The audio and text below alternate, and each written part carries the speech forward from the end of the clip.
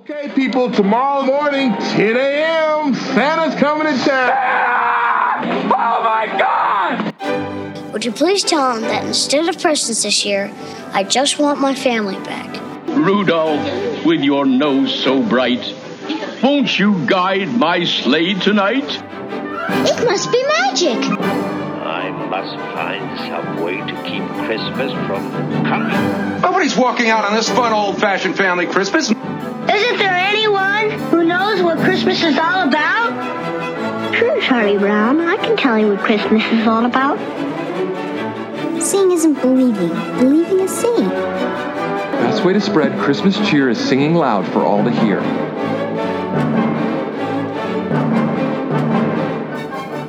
Hey y'all, we're back with another week of Tis the podcast dedicated to keeping the Christmas spirit alive 365 days a year. I'm Julia. I'm Anthony. I'm Tom. And I'm Matt. Tom's back and Matt's back. And Matt's back. Jinx. It's like a party. Matt's really trying to take my job, y'all. I'm trying. This is the best I can. I'm trying. We were saying before you guys hopped on, I think he is officially the fourth elf now. Sorry, Jerry D, but I think Matt's the first one to be on 2 weeks in a row and have a third week coming up, like after a week break. I mean, and like bearded, glasses, dry sense of humor. Come on. I really need like a shot of espresso right now to make me complete like the Tom in this moment. You need a shot of espresso, but only the best that you but make only yourself. The best. Oh yes, on your fancy machine, and Be- go wax poetic about how. Because right now, Matt, you're more of an Anthony with the beard and glasses because you're all in on pumpkin spice, like I am. That's true. That is true. That is true. To be more Tom, I needed to like procure my own water from an artesian well. And grow the beans myself, create the electricity in my house, all of those things. Oh, I love it. I Tom, we're glad you're back. Where have you been? How was Amsterdam? It's a pretty rad city. I like it. Did you do everything I would do? I did nothing that you would do. I didn't go to any of the parts of the city where Anthony would find himself. You're hilarious, my friend. I just thought, is this something Anthony would do? And if the answer was yes, I did not do it. It was amazing. It's literally more people on bikes than cars. It was just magnificent. It was amazing. I did almost get run over by bikes more than once, and my coworker Greta saved my life. So, good Lord, is she based out of there? So she's used to said bike traffic. Oh, she's not based out there. She has a very Dutch name, Greta. Greta and Perry, two of my coworkers I was with, everybody assumed they were Dutch and spoke Dutch to them. May surprise you, nobody assumed I was Dutch.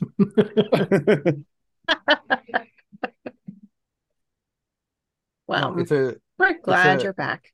I'm glad to be back. I feel much more grounded when I'm at least on the right half of the world. I do have a question. Has anybody tried the new Chick-fil-A chicken sandwich? What I is have it? not. The hot honey pimento cheese chicken sandwich? Huh. I mean, no bad words.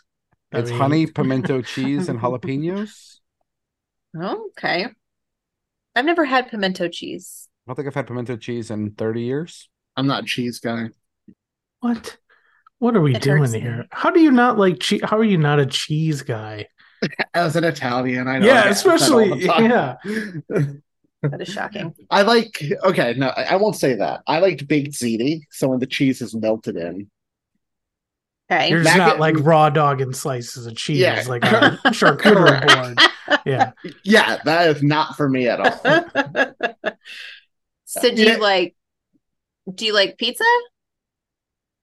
You know, only in college did I start eating pizza with the cheese on. growing up, my parents had to like cut the cheese off, like so it's basically just bread and sauce. 'Cause I hated it. Anthony's parents cut the cheese. You're hilarious. I like processed cheese. I like goldfish. Why? Why can't you have lactose intolerant? Because I really love cheese. It's just I can't eat it. You should have gotten that gene. It just right? depends on how much you want to. I love ice cream. Push through. Yeah, there's very little level I want to push through to have cheese. I did see an authentic. Oh, that was one thing that was funny, Anthony. You would have gotten a kick out of in Amsterdam. We did a canal tour, and they had New York style pizza. What did that equate to in Amsterdam? It tasted like something you would just put in the microwave or oven at home. Was it just cut very large, so you had to fold it? No, it wasn't cut large. I don't know why it was New York. They just said it was a New York pizzeria that made it, and you're like, this is I hope you call. Was it Sbarro's? It was not, but I did see Sbarro's in Atlanta, and I almost got it. I'm gonna go get me a New York slice. Still one of my favorite jokes from that shit. So me good. too. Matt, how was your week? It was good. I was telling you off mic, I'm on the verge of a vacation, so I'm just one more day of work, and then supposed to go to Florida. Fingers crossed if this hurricane kind of gets itself up and out of there. But either way, I've got a week off of work, so I'm not going to complain. So if we have to change plans, we change plans. But I'm ready for a little time off. Mm-hmm. Love that for you. Where in Florida? It's Marco Island. It's south of Fort Myers. It's pretty much as far south as you could go on the Gulf side. My in-laws have a place down there, so we went back in March. And I was like, normally I'm not like a Florida guy, but I'm like, after we got home, I was like, we should book another trip at the end of summer. Like, I need to go back and just relax. So that's the plan. Hopefully, it works out that way.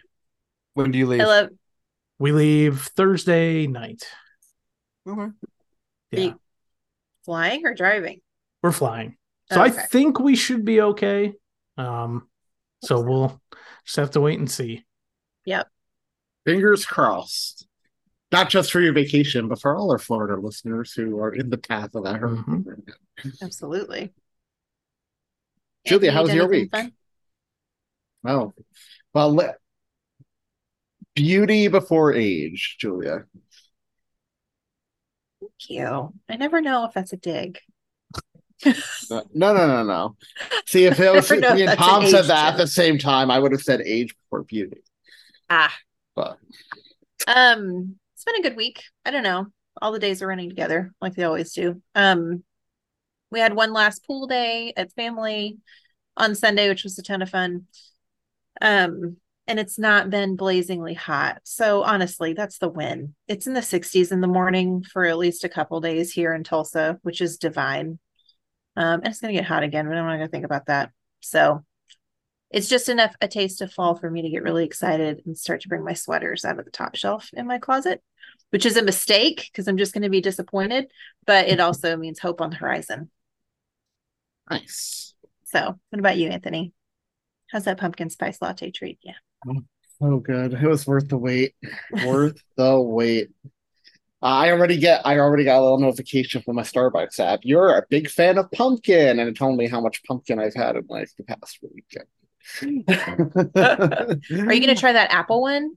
They have some new apple drink. Whoa, I'm sticking to what I know and I love. This time of year is way too short to deviate away and miss out on a day of the pumpkin.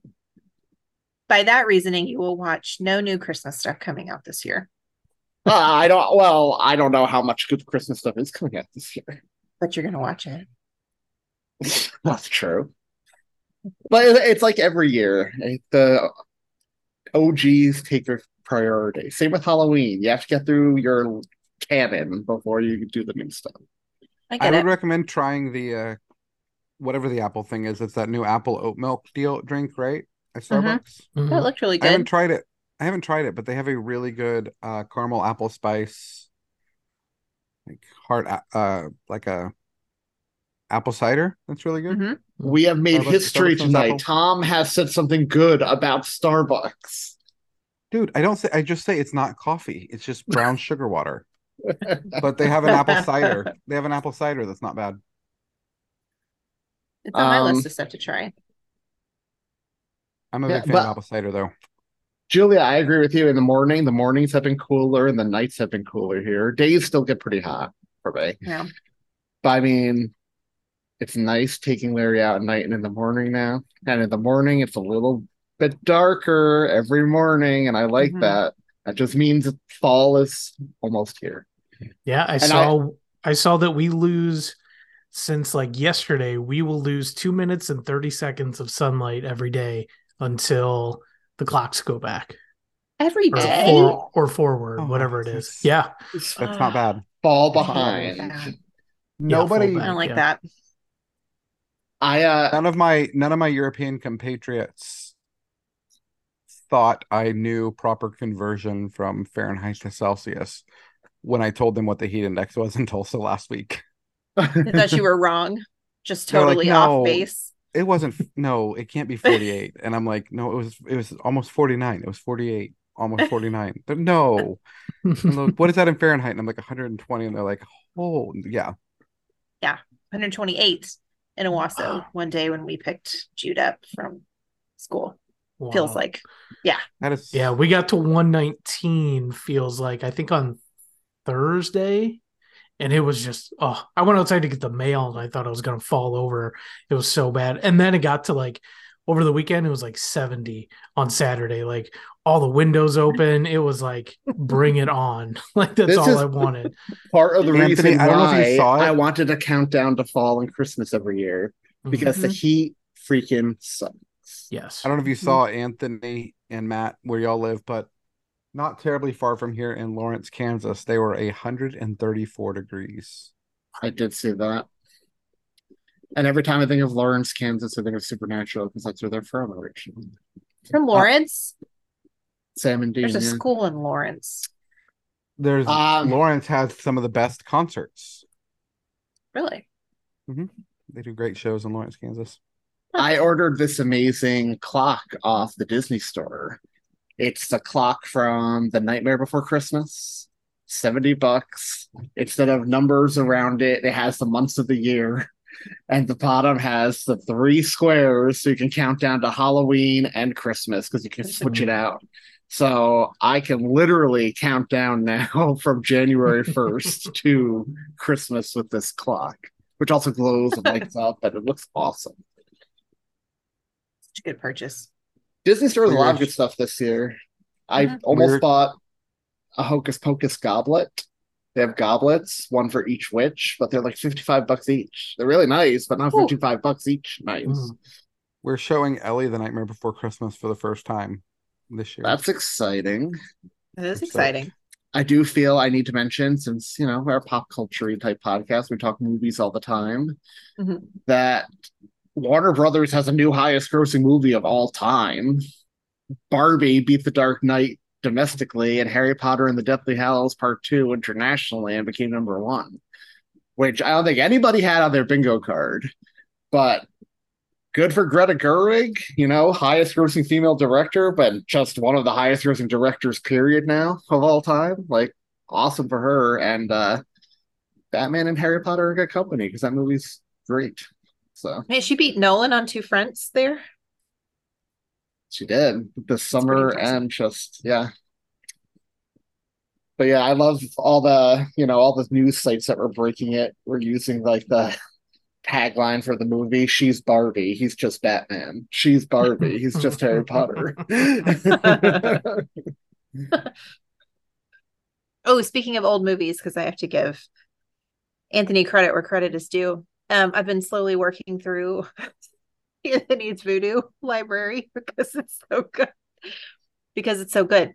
And I watched Barbarian per Anthony's recommendation, and whoa, that's all I'll say about that. I feel like there are some movies that are just perpetually protected from that one, Going Blind. further discussion. And then watched Black Phone which I really liked a I did lot. too. Ethan Hawke was creepy. He really was. And I've never read any Joe Hill, but it felt very Stephen King, which I appreciated. That's his son, right? That's his son. It is his yeah. son. Okay. And I know I'm always opinionated on child actors, but the child actors in that movie are pretty good. So good. The girl is so dang good too. Yeah, I think both of them are gonna have long careers ahead of them. Yep. Speaking of Stephen King, The Boogeyman just hit digital and is now in my Voodoo library, Julia. That's a Stephen King short story that came out in June in theaters and just hit digital. Missed that one. But the Stephen King short story book that's about to drop though. Holly. Yes. So I'm plugging that today. But Stuff to take me into fall and you still have to watch Cobweb as well. Well. And I will forever plug that movie on here because that stupid movie studio put that right in between Oppenheimer and Barbie, and it just got lost in the conversation, and it didn't deserve to. So Cobweb, it's a good Halloween movie. Nice. Well, we're not here to talk about Halloween tonight, though, even though we're all pretty excited about it. We are, however, here to talk about a show that I love. I know multiple people on the podcast tonight love. We are talking about the first part of the King of Queens Christmas episodes. To be was the deep sigh. To be clear, it's the first 4 episodes for Christmas. My eyes are getting weary. My back is getting tight. I'm sitting here in traffic on the Queensboro Bridge tonight. But I don't care, cause all I wanna do is cash my check and drive right home to you. Cause baby, all my life I will be driving home to you. So let's talk about King of Queens. It's started its run in 1998. It concluded in 2007. So it's a pretty healthy run. The general gist is it's a sitcom about a married couple who also husband's an idiot. Wife is always angry with him. It's your typical 90s sitcom about a married couple. and an elderly family member also lives with them. Let's do histories with King of Queens. Anthony. No. Guest first. Matt, what's your history with King of Queens? Well, I mean, it almost feels like I'm part of the whole show now 2 weeks in a row. So Anthony could have went first, but I also thought it'd be funny if I completely trolled and was like, I actually hate this show and I lied to all of you and I'm coming on to dig on it. But in good that would have been like, such a Tom move. It would have been. I love this show. It is one that I don't really remember like the first time I started watching it or whatever, but the thing I do remember a lot about it is I'm in college. We don't have streaming. I wanted something to have like consistently I could put on, in my dorm, I have like 5 channels. So I ended up buying like the first couple seasons of this show and I watched it like crazy. I watched it all the time. And then I bought more seasons and I think I eventually caught up into like real time and watched the whole series. I've watched it on reruns. It's really like one of the first shows I ever remember my dad and I both really liking, which my dad's not much of like a TV person, but all of a sudden he was like watching this in like reruns and throughout syndication. He's watching it all the time. So we've always kind of like bonded over that and like quoting this show. But I kind of rediscovered it during the start of the pandemic. I was looking for like laughs and something funny. It was consistently on every night on TV Land. So I was like, this is part of my routine. It helps me through the day. And yeah, I just love it. It's one of my comfort shows, one of my all-time favorite comedies, without a doubt. It's just fun, silly, 20-some minute episodes, and they always just make me feel good. Tom, what about you? I have watched all of these. I watched them. I've never really watched much TV as it's going. I usually catch things in syndication later, and that was the case for this one.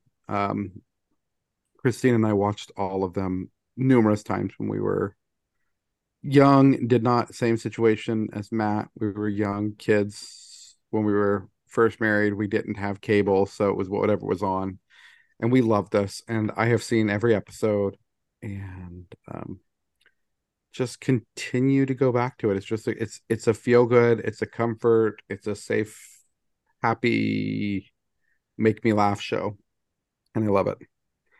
I became a big fan of Kevin James because of it. Got really into Kevin James comedy. Leah Remini has always been a part of my television experience since I was a kid watching Saved by the Bell. So it's just an all around perfect show, y'all. Anthony, what about you? Well, first of all, I want to say I can relate to Matt about having like a show in college you always watched. For me, that was The Office because I went to college during season 4. So that was like my comfort show when I was home. So King of Queens. Now, a lot of people don't remember because this became a hit show in its own right. This is a spinoff of Everybody Loves Raymond. Doug Heffernan first debuted on that show as one of Raymond's friends, and he was a recurring character during the first 2 seasons before he got a spinoff show. And then in later seasons, the show did multiple crossovers. I think Gray and his parents appeared on King of Queens at least once, and I know they've appeared on Everybody Loves Raymond in later seasons. So if you go back, I was a big Everybody Loves Raymond fan, and when this got spun off, I became a huge fan of this. It's a great show. Typical 90s, yeah, I mean, it's good. I like Kevin James, like him. I don't love him. I mean, he's funny in this, but other stuff I've seen in him, he generally appears in a certain actor's movies I can't stand. He who shall not be named. Leah Remini, big fan though. But I mean, for me, the show is made by Jerry Stiller, who plays Leah Remini's slightly insane father who lives in their house with them and is constantly causing mayhem. As Jerry Stiller is a standout in most things he is in, so of course. Yeah, King of Queens, it's good. It's 90s, it's good. Way better than Everybody Loves Raymond. I disagree, but we'll get into that when I rank things. It's so funny to me how closely aligned my history is with Matt and Tom. Marty and I were just married. We had a TV, but not much else, right? No cable, no nothing. And King of Queens came on at dinner time or whenever, every day. So this first time I'd ever seen it in that setting. And I mean, to this day, if it comes on, we watch it, and it feels extra nostalgic because we both discovered it early in marriage.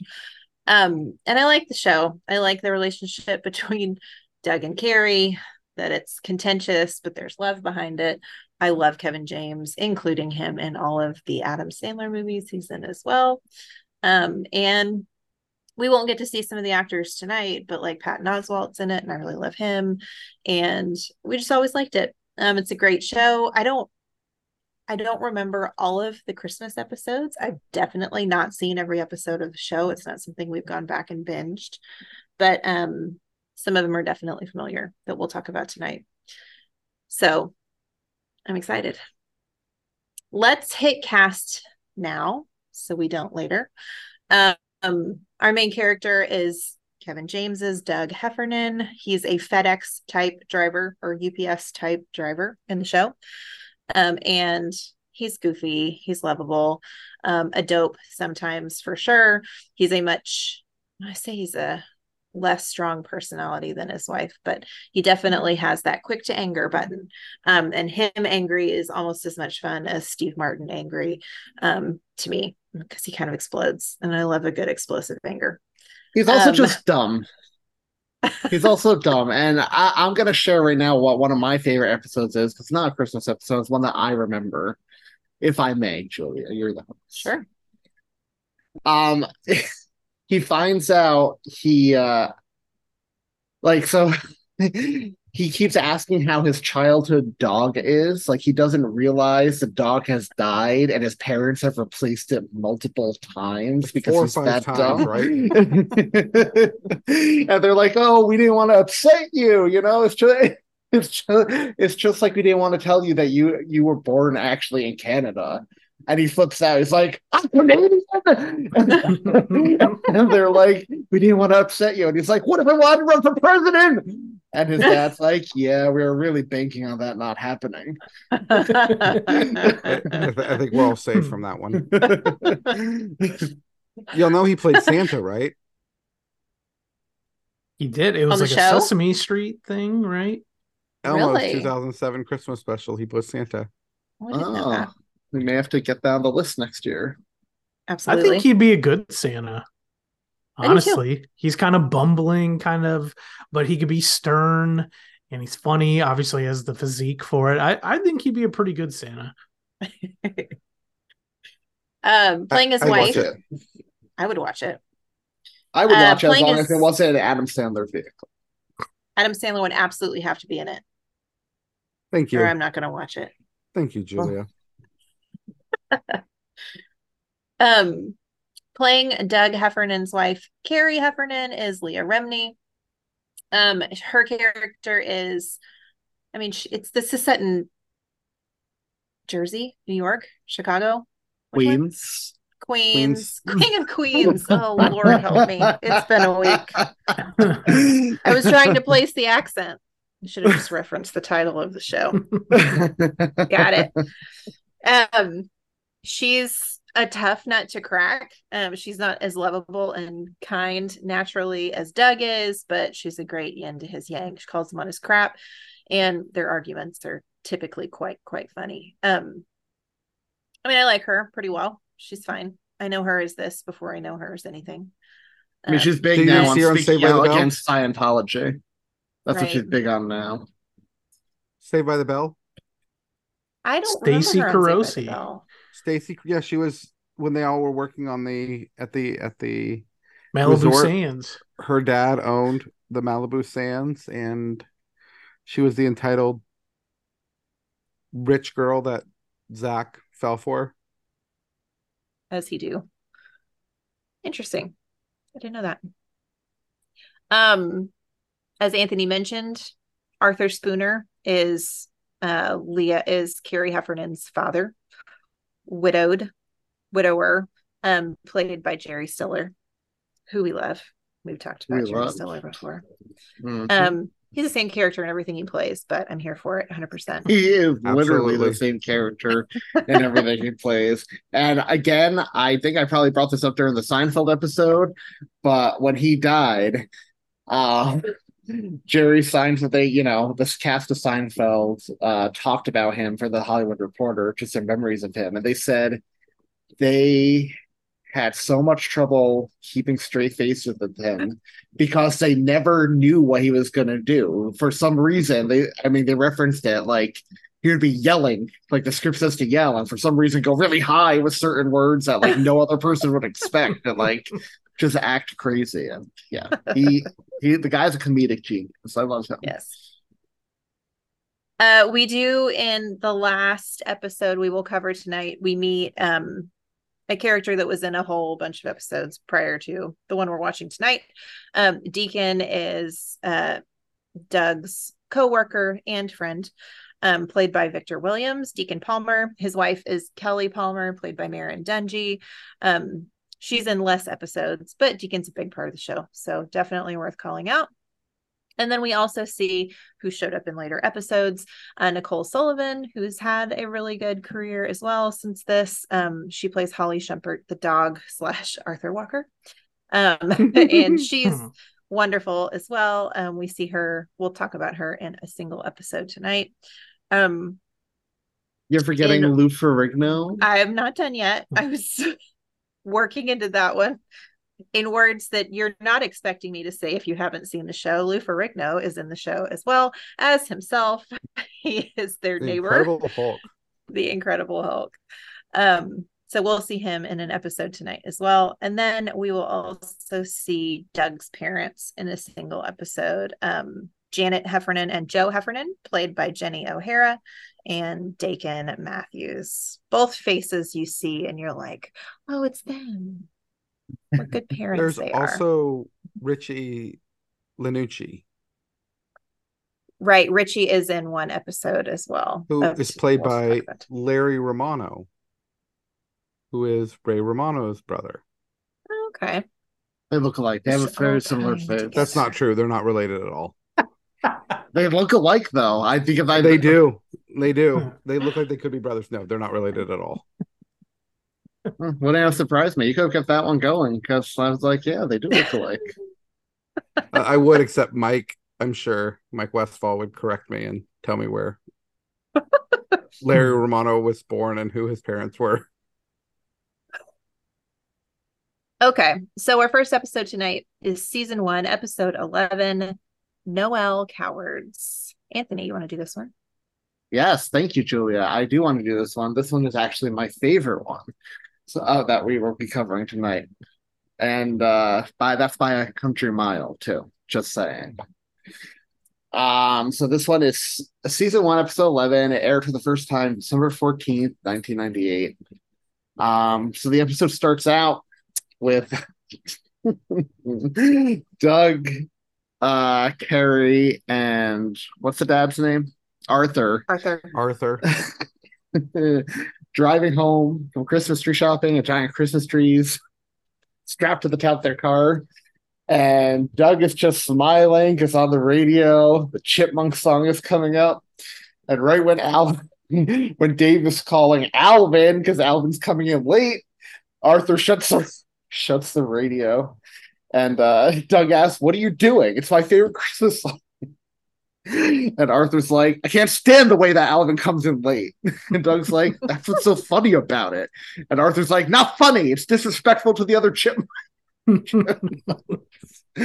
And they go back and forth, turning on and off the radio to Doug. They're both getting more and more annoyed. And, Carrie yells at them. She's like, "Hey, I know I have to die someday. But I'm going to be really pissed off if it's today because of that."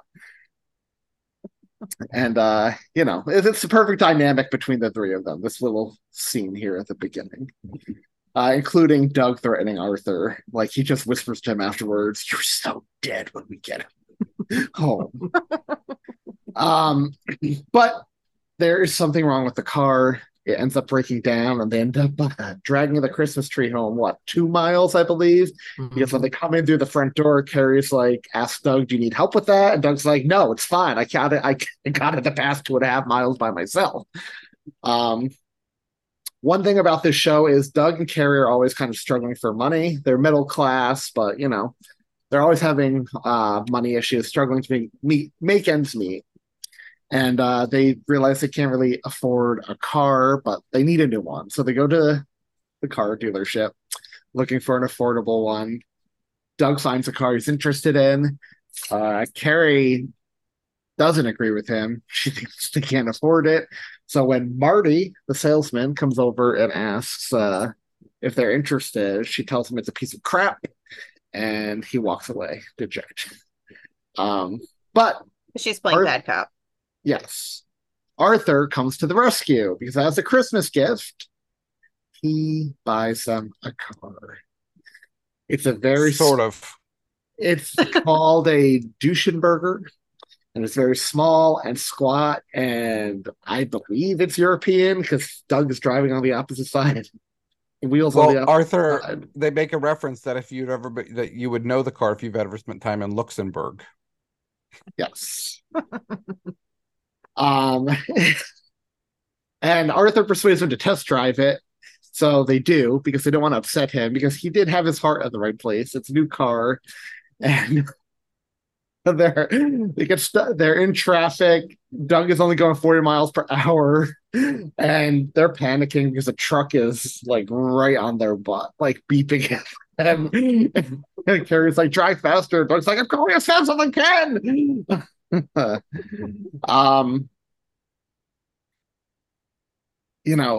Who is it that advises them? They want to get rid of the car, but they don't. Yes, Richie. So Richie, they want to get rid of the car, but they don't want to offend Arthur. So Richie suggests to them, why don't you guys dump the car in an area where it'll be stolen? That way, you guys can get rid of it and you don't have to upset Arthur. But they hesitate to do so for a minute until they do. They attempt to ditch the car.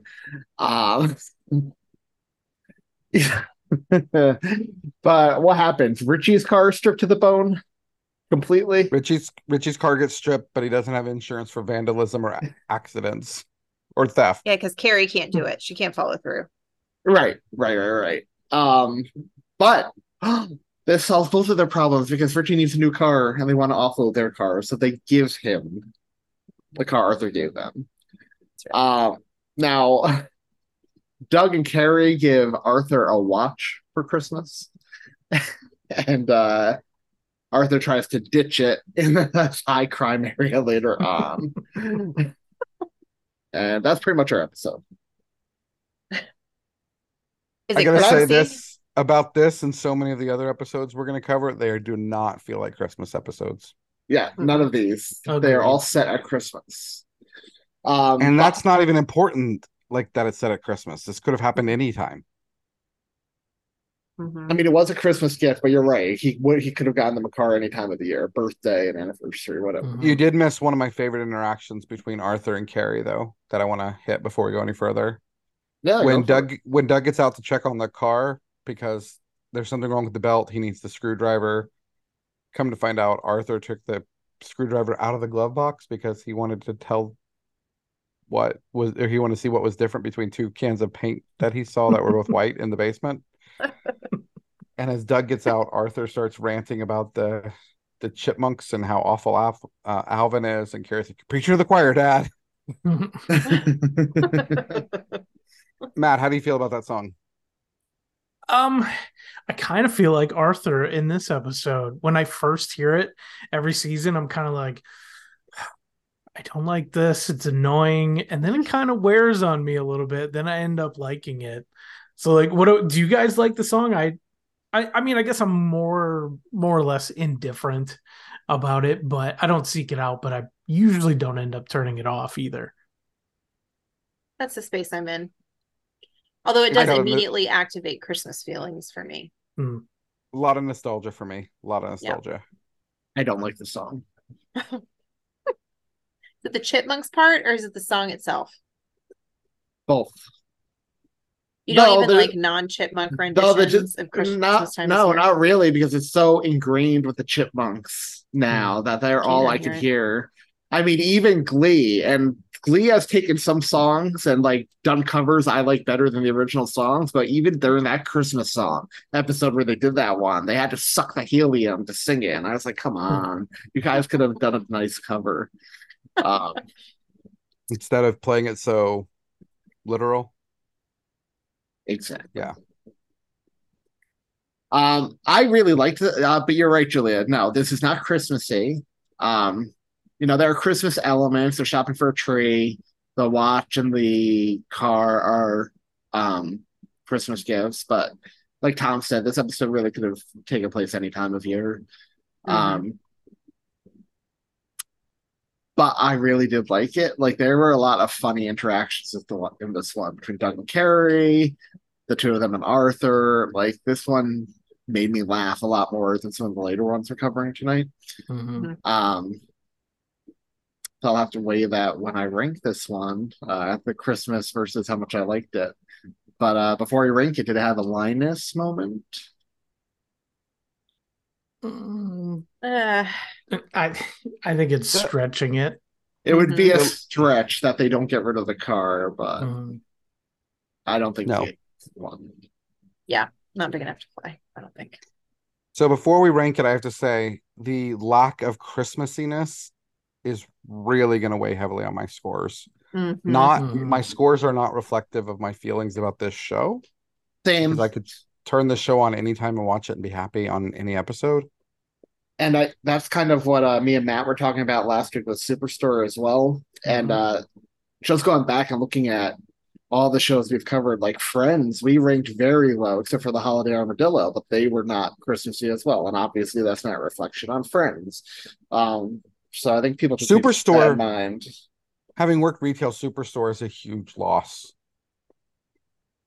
It was a huge lost opportunity. It could have been very Christmassy and very, very funny. I think they blew their Christmas episodes. There's that Tom we missed last week. Don't you think so? No, I agree. I agree. We talked about it, and we were kind of split though. Listen to the episode, Tom. No, yeah, I would have had time. Well, it's funny in retail that your holidays hit, especially a store like that. It's not Macy's, right? That would have been an entirely different holiday setup. A store like that hits Christmas early, and then by the time Christmas Day hits, the shelves are refreshing. Mm-hmm. So it was kind of tricky. Fair. Literally, last year I went to Target on Christmas Eve, and Christmas Eve they were already starting to switch out to Valentine's Day stuff. Whew. Target's got buying issues. Good luck seeing any new stuff at Target this year. Okay, so any quotes we haven't already covered? No, the Alvin and the Chipmunk one was my favorite interaction. But sorry, Matt, go on. I was going to say, I do have one, and it ties into, Julia, what you said, how you like that Doug or Kevin James can kind of go off like Steve Martin. He could simmer, and it just comes to a head. And they come back. Doug is very frustrated, and he says to Arthur, "Didn't I ask you not to put the peanut butter in the refrigerator?" And Arthur says, "You may have. Why?" And he goes, "Because then it gets hard and I can't spread it without tearing the bread." Arthur says, "So just let it sit for a half an hour and soften up." Doug, "I want the sandwich now." Arthur, "Then toast the bread. That way it won't tear." "Don't want it toasted. Don't want it in a half an hour. What I want is an untoasted peanut butter and jelly sandwich now." "Well, Douglas, that might not be possible. As it is, I've given you a number of very attractive alternatives."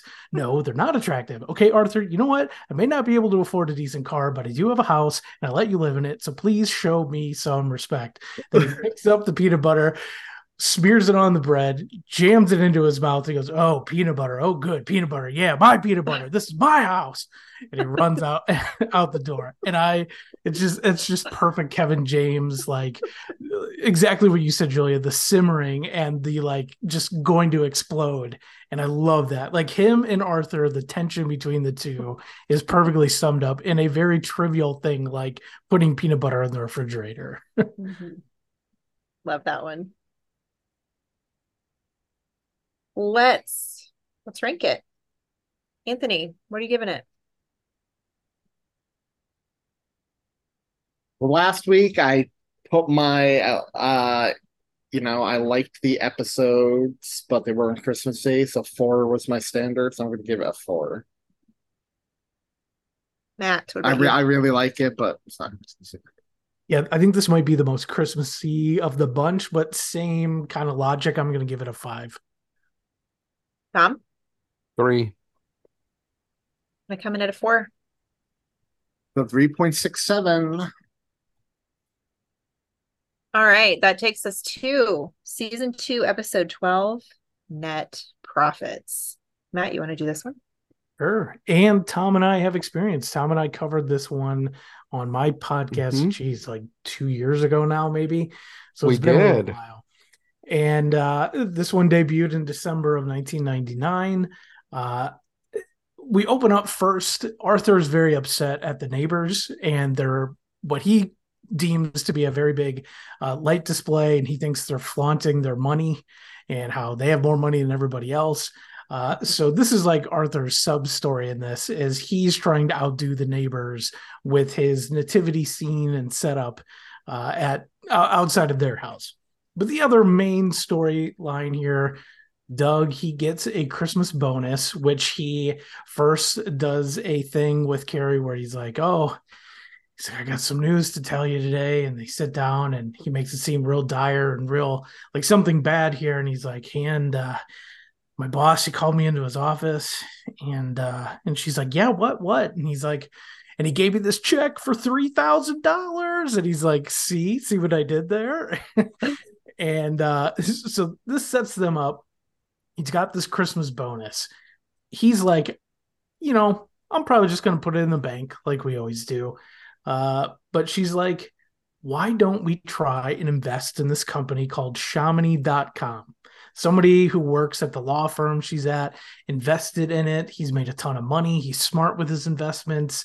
So Carrie's all about it. Doug is super apprehensive about it. He does not want to take that risk. Carrie eventually convinces him to go with it. So they end up investing. They see the stock go up by double. They're super ecstatic about this. But then the stock has dropped. And Doug is freaking out. But Carrie's like, look, we are long-term investors here. We're in this for 3 to 4 weeks, okay? We got to go with the ebbs and flows of this. So she's like, well, we're going to calm down. We're going to ride it out. We're going to be fine. But of course, Doug is all worried about it. He's checking it on the internet, even though he has no idea how to work the computer. It eventually drops more because they're awaiting approval for the company's technology.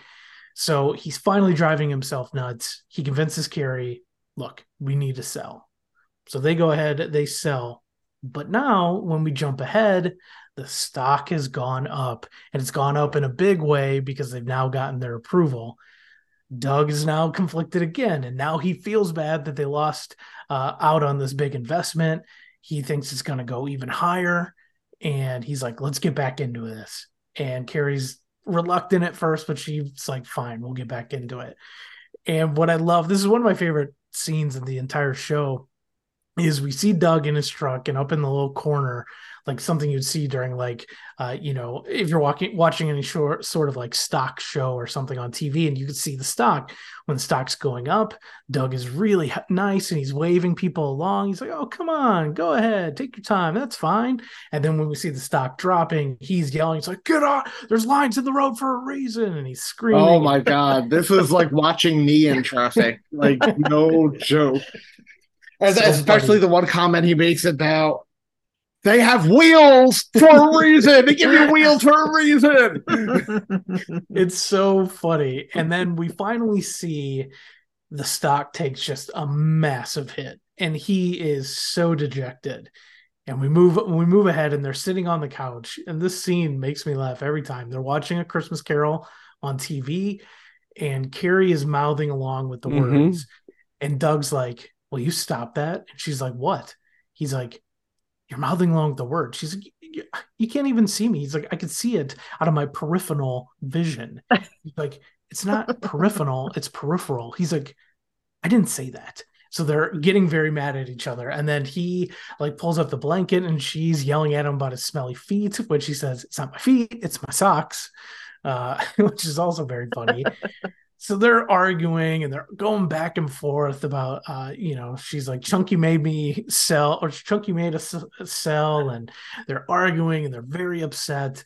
But then Arthur, he spots them arguing, and we think we're getting this very nice, sweet moment.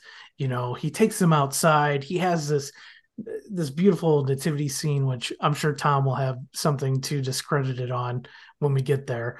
But there's this beautiful nativity scene outside, and he starts telling the story about how him and Carrie's mother, when they first got married, and they didn't have money and nothing at all at their first Christmas together. And he's like, but you know what we did have? And they're assuming he's going to be like, yeah, you had love. And he's like, no, we had vodka. He's like, now come inside and let's have a drink. And so he goes back inside. Doug and Carrie, they realize, look, we kind of drove ourselves crazy, and they apologize to each other. They discuss selling the stock to avoid any more of the craziness before they eventually talk themselves in to buying more. And then zooms in on the nice nativity scene. We get some Christmas music playing before we get a nice little tag at the end of the episode where we find out that Chamonix.com had plummeted after its CEO got into legal trouble, and that ended the episode. So it's, again, like the first one, and even less so, it didn't have to take place at Christmas. Like it, I mean, yes, he gets the Christmas bonus, but it could have been any, number of reasons why he came upon this amount of money. So it's definitely not the most Christmassy, but it is very funny. And that's probably my bigger takeaway is it's funny, but it's not Christmassy. Mm-hmm.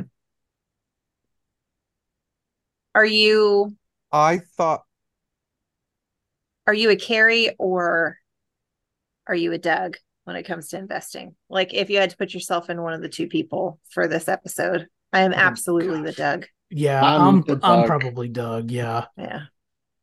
Carrie. Tom's the Carrie. Yeah. He's absolutely the Carrie. I'm the Doug, and I'm also the Doug when I'm annoyed at somebody. Like if I don't care who it is. It could be a wife, it could be a friend. Like it could be the first time I'm meeting you in person, Julia. If you did something annoying to me, or I was annoyed with you, and you just like sitting side by side on the couch, like you could blink the wrong way, and I'm like, could you stop that? Like that scene resonated with me. Speaking of which, I forgot to mention earlier during catch up, do you guys ever have dreams where you get mad at somebody, so mad at somebody in a dream when you wake up, you're irrationally angry at them and you don't know why? Yeah. No, that is my wife though, and I'm on the bad end of it every time. No. Yeah, that happens with me and Sarah all the time. But Julie, I want to apologize because the other day I was like, I don't even remember the dream. I just woke up and I was like, what a beep. And I was like, if that's the day went on, I was like, such a Grinch. Yeah. Yeah, exactly. Grinch. I was gonna text you though and be like, where's my apology for whatever you did in this dream? I did find it funny. We see just how dated this is when we look at the Dow Jones industrial average they had there. It was like, sub 12,000. Less than a third of what it is now. This was not the episode that felt the most dated to me, as we'll talk about, I think, next. No, it was just funny seeing that stock ticker. Yeah, it was very fun. It was funny. Any let's do quotes first. Any quotes? I just liked all the references to calling him Chunky. And then Doug getting offended by being called Chunky after he gave himself the moniker. Matt got my favorite quote, which is the periphery discussion. Periphery vision. Okay, so then how Christmassy? Did it have a Linus moment? Is this just an episode set at Christmas? Not very Christmassy. Set at Christmas. No Linus moment. Mm-hmm. Although the nativity scene, I liked the nativity. Yeah, but they immediately say that that's not what Christmas is all about. Oh, I know. I preferred that was a beautiful nativity. I preferred the nativity that Arthur was building with the giant baby Jesus. Yes. He could squish the wise and men. The cigar store Indian just because he liked him. And who's to say he wasn't there? Oh. So then let's rank it. Tom, where do you put this one? 2. Matt. 3. Anthony.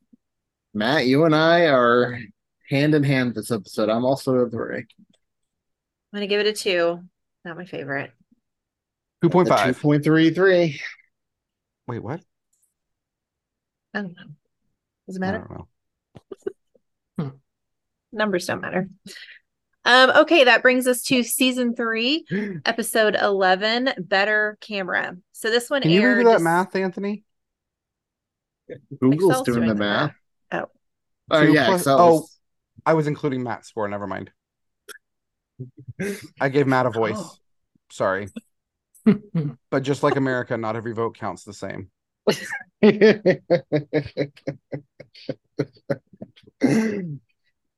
So that takes us to season 3, episode 11, Better Camera.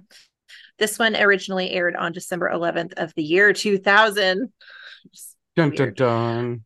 Crazy. And quick plot synopsis on this one is just, it's the Christmas season and the Heffern MC, they have a new neighbor who happens to be Lou Ferrigno. This is a terrible synopsis, but that's fine. Can I just say, by the way, when you watch old episodes of this show, old episodes of Friends, of Seinfeld, Very Real as Raymond, just that era of TV, do you realize how many episodes they could not do today just because of technology?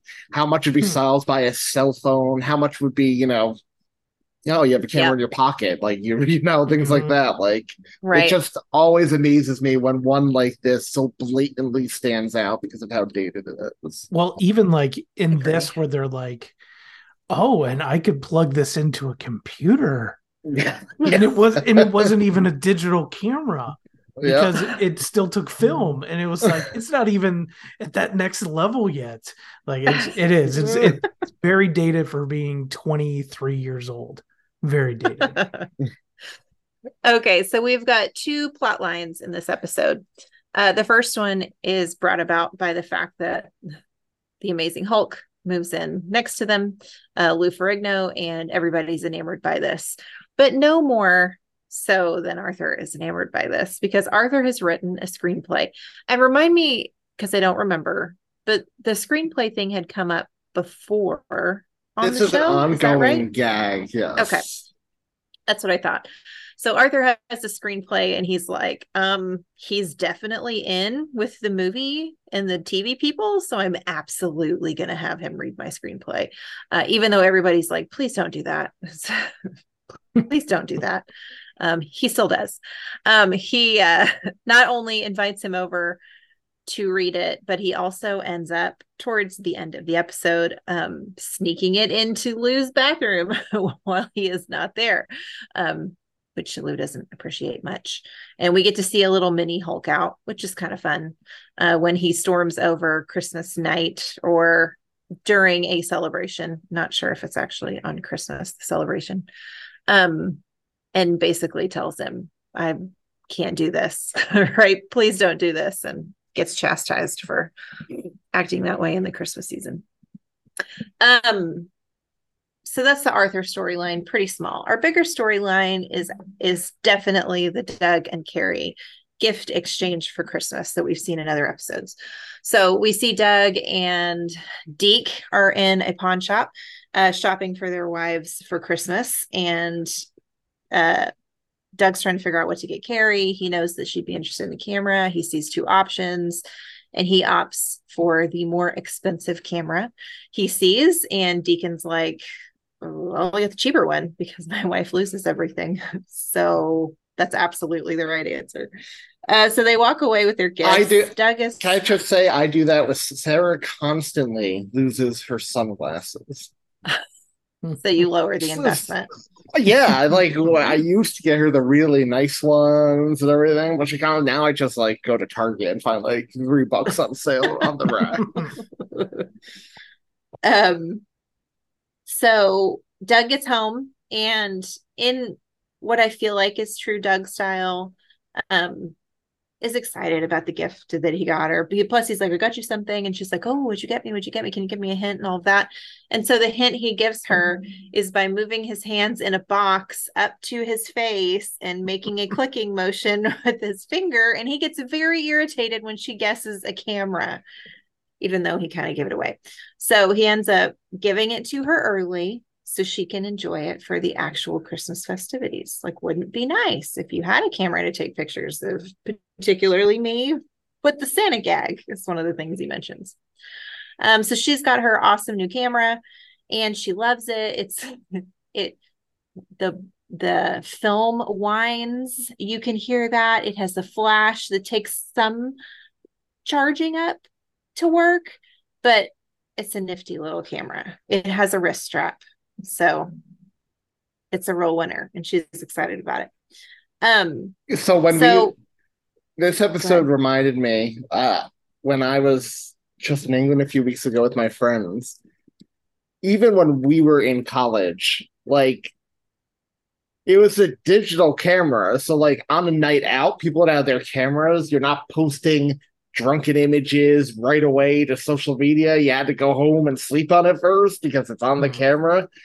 And like that's right. Now it's a whole different, it's instant. And it's like, man, again, just watching this episode, it makes you think how much technology has changed in such a relatively short amount of time.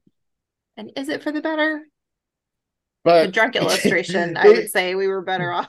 It does just make me laugh, though, like taking out a digital camera at like a club or a bar or something in college and waiting for it to load up and waiting for that flash to go off. Like, yeah, they're watching them here with these earlier versions of cameras made me laugh and made me think of simpler days. Now, simpler days were where you bought the disposable cameras. I loved those things too. And then you had to take them to get developed. And then 2 weeks later, you see your prom photos and half of them didn't turn out. Or you buy them for all of your guests at your wedding because you're poor. And let me rephrase. They were still doing that on Friends in 2000 whenever Monica and Chandler got married. Hey, that was a King of Queens episode. It was. That was Everybody Loves Raymond episode too. I think every 90s show did the Kodak camera. Yeah. Doug took a picture of something inappropriate on a wedding camera with a miniature top hat. And it led to his mother finding out, and yeah, a very funny episode. Oh gosh. Okay, so it's a couple days later after she got the camera, and she's bringing home all the goodies she got at work. Gift exchange at work, super exciting. There's one she's missed unwrapping, and when she unwraps it, she realizes two things. One, it's from her boss, and two, it's a camera that is way better than the one that Doug got her. It does panorama. It plugs into a computer, so you can get digital copies of your photos. And Doug is immediately uncomfortable because he's like, well, great. This amazing gift that I got you is now not so amazing, even though Carrie continues to try and reassure him. I love the one that you got me. It's got this, it's got the sentimentality behind it, and you gave it to me, and it's got a wrist strap. Like, what's not to love?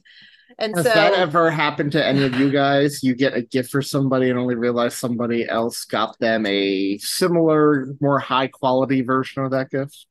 No, dude, has it happened to you? I'd have no qualms just telling somebody to take mine back. Like, none whatsoever. You're not going to hurt my feelings. Well, Doug absolutely gets his feelings hurt. And they come to an agreement at the work party they will be going to that evening. That she's going to take the one that he gave her because it's, because she kind of has to, right? Special. So we're at the work party and multiple people are talking about the cameras they got from their boss. Boss is a scumbag, right? Yes. Okay. Because he comes off scumbag, and I vaguely remembered him being kind of a unpleasant. He's just an entitled attorney. Yeah. Well, says a lot. There are some picture taking moments that Carrie very quickly realizes the Doug camera is inadequate to accommodate. And he also knows this. Posing with one of her coworkers, and she's trying to get the thing booted up, and the coworker's like, so did you take it yet? And she's like, nope, still starting, still charging up. You should have brought your scamp. It's so intuitive. So the company party ends with hurt feelings, effectively. Doug's hurt feelings, more specifically. And they have a little talk about it that night. And they come to an agreement where she can keep the good camera and regift or return the other camera. And Doug's like, it's totally fine because I got a little bonus at work or whatever. And I actually bought you something else. So it's like totally cool. And we're completely good. So she's like, oh my gosh, you got me something else. So she opens the present, and it's this hideous giraffe sweater. Hideous. Real ugly. And she definitely doesn't like it, but she's absolutely pretending like she does because she's not going to have another burn situation like she had with the camera. She also got Doug exactly what she got him a golf club he wanted very badly, but not the little snowboard racer sled that he wanted. So he has a level of disappointment as well. He's being a bit of a baby. Deacon and his wife. Doug. So Doug. Deacon and his wife and kids come over. Lou Ferrigno comes over for his little freak out about the script. I mean, Arthur's there, like he always is. And a few things play out in a very short amount of time. You see Kelly, which is Deacon's wife, open up a gift from Carrie, and it's the camera she's regifting from Doug. And Deacon is irritated because he's like, you just gave my wife the better camera than the one that I bought her. Like, that's not cool. And then Kelly finds out it was regifted to her, and it already has solid photos on it from Doug and Carrie. And then we have the sweater. Is it just an ugly sweater, or is it Doug throwing a hissy fit and buying her something he knows she's not going to like but has to wear? So we have a lot of with Ricky Lake. Who is she again? His sister, Doug's sister. Doug's sister. That's right. She's the one that's like, do you think that maybe that's why he got it for you? So what we have is a Christmas meal with a whole lot of angry people for different reasons, which felt very Christmassy, honestly. And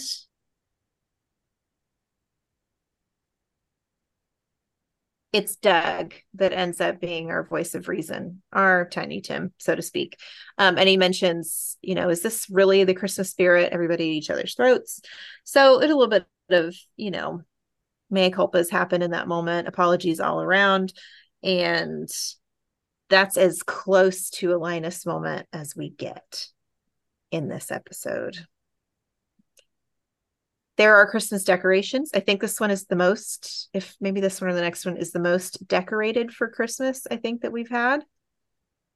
Inside the house anyway, the stuff that we see. But is that enough? No, it's not enough. No. Mm-mm.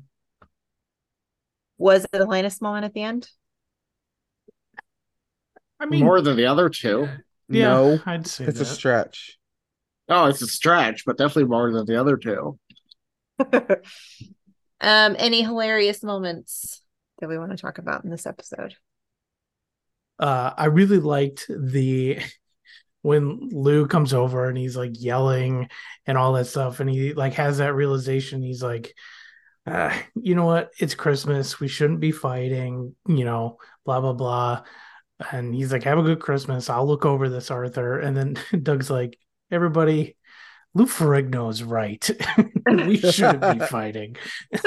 So that moment is funny. But yeah, I mean, it's kind of like we said, it is decorations wise, it does feel a little more Christmassy. But again, I guess it kind of ties into, like, I guess it doesn't have to be a Christmas gift, but it could have been a birthday gift. But she wouldn't have gotten, I guess she would have got a gift from somebody else that could have been the same. So, but yeah, I don't know, it's grasping at straws here, trying to find like a perfect like Christmas connection to this episode. Mm-hmm. Yeah, it doesn't exist. Okay, so then where do we rank this one? Matt, where do you put it? I'll give it a 3. Anthony? 2. Tom? 2. I'll come in at a 3 with Matt. 2.33. That ties it with episode 2.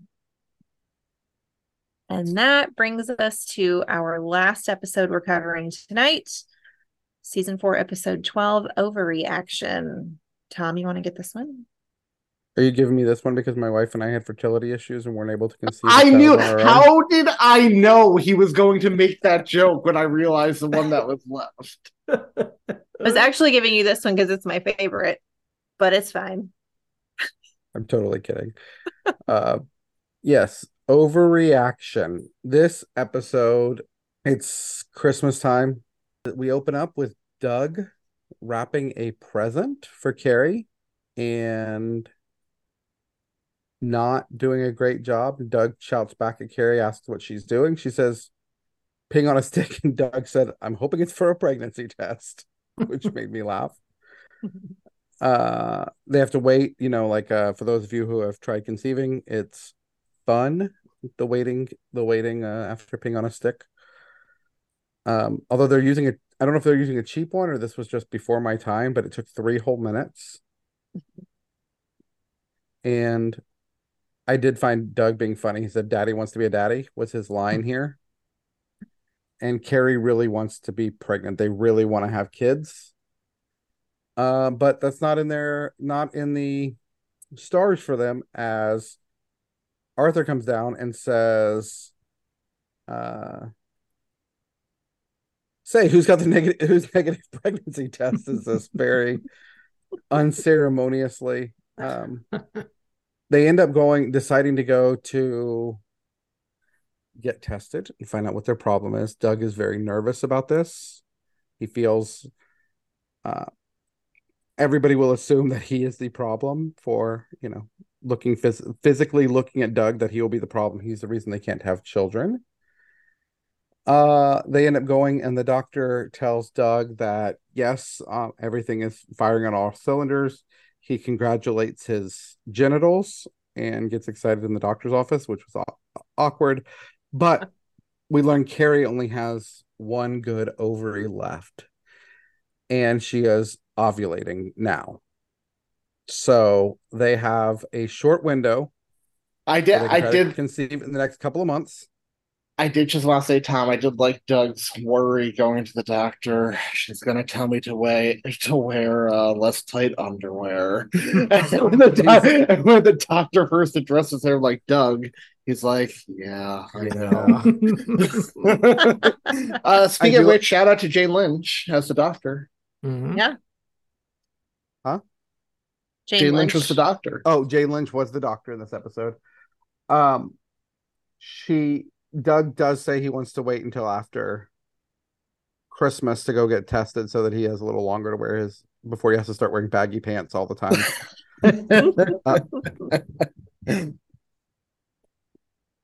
So they find out that they have this short window. Only problem is Doug's parents are coming to stay, and they have a habit of they've created this expectation that they give up their bed for Doug's parents. Which, do y'all ever give up your bed for company? No. No. Never. And if we leave the house and we're not there, I'm like, please don't sleep on the couch and take our bed, but not while we're there. Mm-hmm. No. So they end up, Doug's parents come, they take them, his mom takes the luggage upstairs. Doug goes racing after her because he wants to set them up in the guest bedroom / Carrie's office on the futon. Gets up there, chickens out, ends up giving their bed away, and somehow commits to buying his mom a new computer out of awkwardness. They are trying to have romantic marital relations, and as they're getting started on the squeaky futon, Doug's dad comes in his boxers and wife beater, obviously kills the moment. Says they have to go to some rando kids. Lou DiMaria Subaru. They have to go to his grandkids' choir concert, and Doug's dad asks Doug if he'll go. He says he will. Carrie's not happy. Tells him to just cancel it so they can have the house to themselves the next night. Then his mom comes in her long nightgown, tells Doug how happy she is about them going, and this kills the mood. They're not going to be able to try to conceive tonight. Fast forward, they're at the concert. Carrie's talking about how awful it is. I just have to go to the script.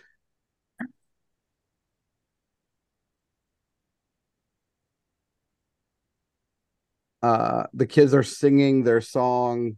Actually, I liked it when he ended it. She says, after Doug's mom leaves, she said, "So you want to keep going?" He said, "I couldn't make love to Julia Roberts right now." Next scene, they're at the concert. The kids are singing, and Carrie just goes, "Friggin' kids." Doug's, "What's the matter? What's the matter? What's the matter is I've only got one good ovary. It's firing right now, and I'm stuck here listening to these losers." Love her take to the kids. Tries to sneak out. Carrie convinces him they should sneak out before his parents will never know. She leaves the aisle. Doug does the whole overweight man, awkward, trying to get past people on an aisle. Gets pulled. Oh, I felt that. Gets pulled into the kids' parade. That's how I feel getting on and off of out of a row on an airplane. Yeah, me too. I hate it. What is it? The Tyler Durden from Fight Club? talking about like, do you give them the butt or the crotch as you're scooting by? Doug gets pulled into this famous Jingle Bell dance, and they can't leave. So when they get home, they just decide to flat out tell everybody what's going on. Carrie tells them she's only got one ovary. They've got a limited time. Doug's parents say they're gonna go out and they're gonna take Arthur. His mom's like, and how long do you need? Do you need to stay out till 1 or midnight? Doug's like, no, I don't need you to stay out till midnight. He's like, Carrie makes a joke about Doug, the midnight thing wouldn't be needed. And Doug said, how about till 9? She's like, a 9? Oh, Speedy Gonzalez here. I'm mortified. Like, just the idea of these conversations with my mom still. It's so uncomfortable. So they leave. Doug and Carrie are back. They're trying to get in the mood. Doug is feeling all of the pressure and anxiety because he's got this short window. Yeah. And then they hear, well, yeah, I just want to say here, I really felt for Doug because I don't know if I could, if everyone knew and was expecting it, that's a lot of pressure on you. I don't know if that, I felt like that's probably a lot of men would probably be Doug in that situation after that series of events. Yep. So they're talking about how their parents are out having fun, and then they start hearing something downstairs. Look downstairs, and Doug's mom is telling Arthur and Doug's dad to just chill. They have to just deal with the cold. They need to give them until 9 o'clock. They're up there trying to make a grandbaby, and it just totally kills the moment, right? Like, they are not having it. I did find it funny that Carrie's trying to get Doug going. She tells him to just think of Alyssa Milano. And he's like, huh? Oh, she's hot. Plus her last name's a Cookie. But I don't know if you'll know this. Leah Remini was friends with Alyssa Milano on Who's the Boss. I did know that. She was in 2 episodes. Yep. So anyway, so during all of this as well, the side story, Doug's dad learns that Arthur has a dog walker. Hey, dogs aren't allowed that much latitude. If I want to go left, I go left. I want to go right, I go right. No dog in the world. That's that sort of freedom. So we're making fun of it. They go on a walk. Doug's dad decides to go with them. And we learn that Holly comes from a family of 13. All the rest are still working at the fish hatchery. Ultimately, Doug and Carrie do end up trying when Doug looks at the package of Milano cookies. And he's like, Carrie, I'm ready. I do love Arthur getting jealous with the dogs. With the dogs, flavor of the week, boys, or whatever he says. Flavor of the month. Flavor of the month. Don't worry, fellas. He's just the flavor of the month. Flavor of the month. And we end. This one is funny. It does a great job of that sitcom awkwardness. I mean, it was so uncomfortable, but it's not Christmassy at all. Why was this one your favorite, Julia? I liked the awkward mom stuff. That always makes me laugh. So much more comfortable with Doug's sex life than Doug is discussing it with his mom. I mean, it reminded me a little bit of, Friends with Ross's parents, right? With Emma's birthday episode, which is my single favorite Friends episode of all time. Again, I feel like every 90s sitcom, or like any sitcom, a lot of sitcoms, any sitcom where a couple is trying, or you get the adult parents, I feel like they have a situation, an episode like this. Mm-hmm. I feel like it's that sitcom cliche. It feels real life as well, though. Mm-hmm. Oh, totally. I'm just saying. Moms would totally do. It is. Yeah. Heavily used in sitcoms for sure, but for good reason. And I just like Doug's parents, but not Christmassy. Not Christmassy. And for that reason, this one lands at a 2 with me as well. No Linus moment either. I'm gonna give it a 4. I'm gonna give it a 5, and that's only because this is like one of my maybe top 5 favorite King of Queens episodes. Is just so funny to me, so funny, but definitely not Christmassy. at all. The Danner. I went 4-3-2 and I was giving this a 1. I just didn't really like this one. Whoa, okay. So that's 2.33. No, let's keep Matt's score and dump yours for that one. So the highest rated episode is the first one at 3.67, and then the next 3 are tied 2.33. I did appreciate that the first episode we covered, and then this last one did start with recognizable Christmas songs, right? Yes. Chipmunks, and then this one was The Boss, Christmas Coming to Town, or Santa Claus is Coming to Town, which I love. And bigger budget shows like this can get the actual ones versus if you're watching a Hallmark, it's just some random rendition of a song. So I liked that. And this is the one that starts with Doug in a Christmas sweater, right?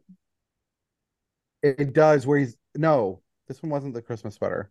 Was it the last one? It was the last one. Yeah, where he's wearing his Christmas sweater from when he was 11 years old. Has candy cane stuck to it that he tries to eat. Yeah. King of Queens. The first 4 episodes. We will revisit. That's right. The last 3. I haven't looked ahead that far. I think it's the last 3, 5, 6. Yep. No, the last 4 or more. Nice. We will be doing that in 2 weeks with Matt again. Man, so much Matt. This is nice. I'm not going to complain about having Matt. The month of Matt. Oh, too bad it's not all in one Matt. Too bad we're spreading this over 2 months. Hey, Matt, do you want to cover for me next week again? Well, I will be on vacation, hopefully. So, that's right. I could do it at the beach. I just don't want to do it. Yeah. I just don't want to do it. I might want to let you know that you'd be hosting and editing as well. So, oh, what an honor! There you go. Okay, so if people want to weigh in on this week's episode, Anthony, where do they do that at? Linktree.com/Chisel Podcast. It'll take you to all our social media, Twitter, Instagram, and Facebook group. Our Facebook group is our most active. You get to talk to cool people like Matt here, like Santa Matt, like Kendall Foray, Natalie Bickle, all our friends you've heard and loved on the show, Jerry D. It's also our most active social media site, especially in this.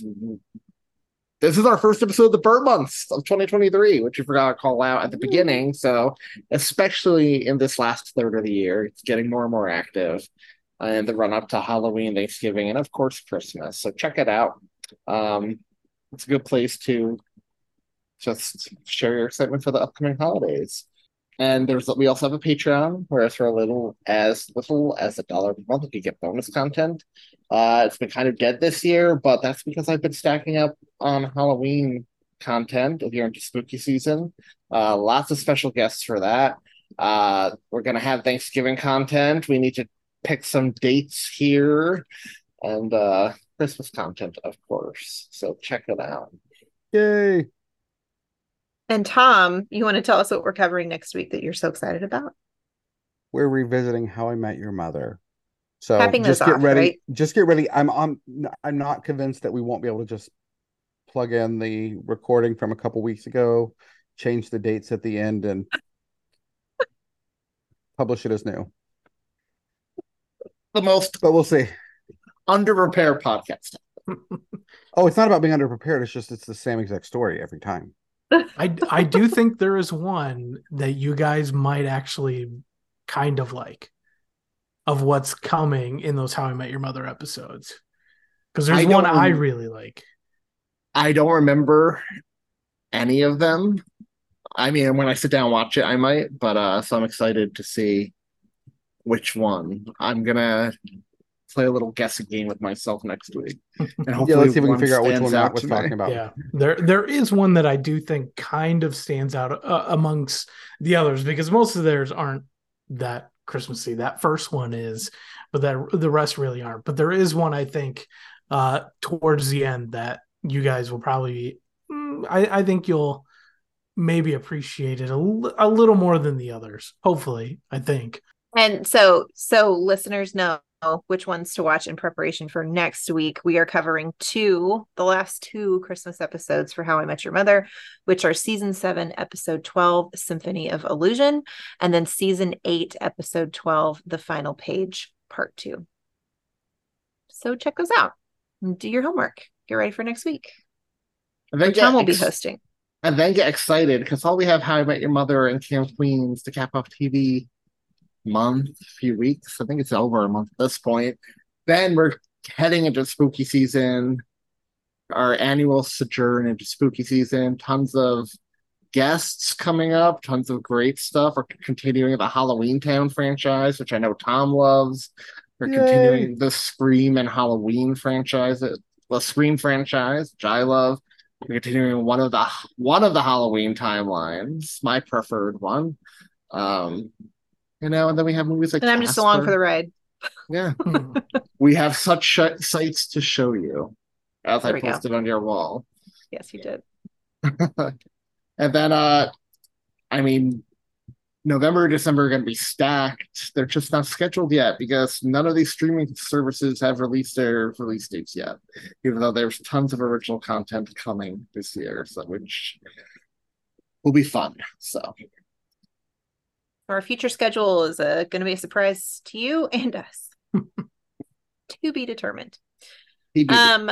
Something we can all be excited about, though. We're only 2,688 hours to Christmas. That's 112 days. We're almost in double digits, guys. That's 16 weeks. Yeah, nailed it. Oh. How many months is that, Matt? That is 3 months, right? 4? Holy moly. 4 weeks months? a month, 16 weeks. Oh, yeah, 4 months. Losing We're my getting there. And I thought I did a good job last week when I off the cuff guessed how many weeks were left, and I was only one off. So I felt pretty good about that. We're Matt, getting there. you're always a delight. Tell us about where our listeners can find you if they haven't caught previous episodes and won't be here for future ones. I mean, if I'm not here speaking to you all over the course of 3 weeks or 3 times in 4 weeks, you can check out my podcast, TGI Podcast. The day after this particular episode drops, we will have our last of the season, which is a back to school episode.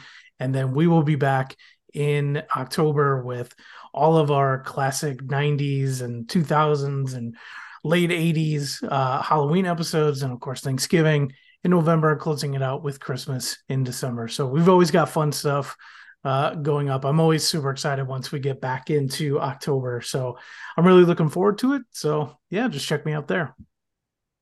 Awesome. We love it. You should definitely check Matt out. And then, I don't know, come back next week for How I Met Your Mother. And then the week after that, Matt will be back. So definitely come back for that. Until then, bye. Bye. Bye. Toodaloo. Okay, Simon? Okay. Okay, Theodore? Okay. Okay, Alvin? Alvin? Alvin! Okay! Christmas, Christmas time is near. Time for toys and time for cheer. We've been good, but we can't last. Hurry, Christmas, hurry fast. One complaint that looks the loop. Me, I want a hula hoop. We can hardly stand the wait. Please, Christmas, don't delay.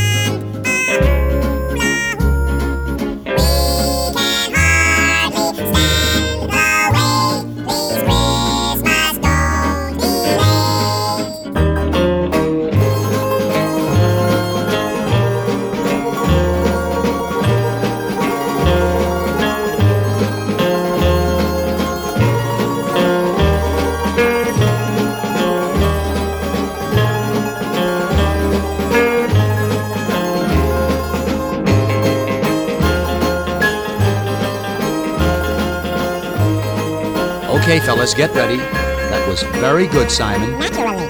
Very good, Theodore. Alvin, you were a little flat. Watch it, Alvin. Alvin. Alvin! One complaint that looks the loop. I still want a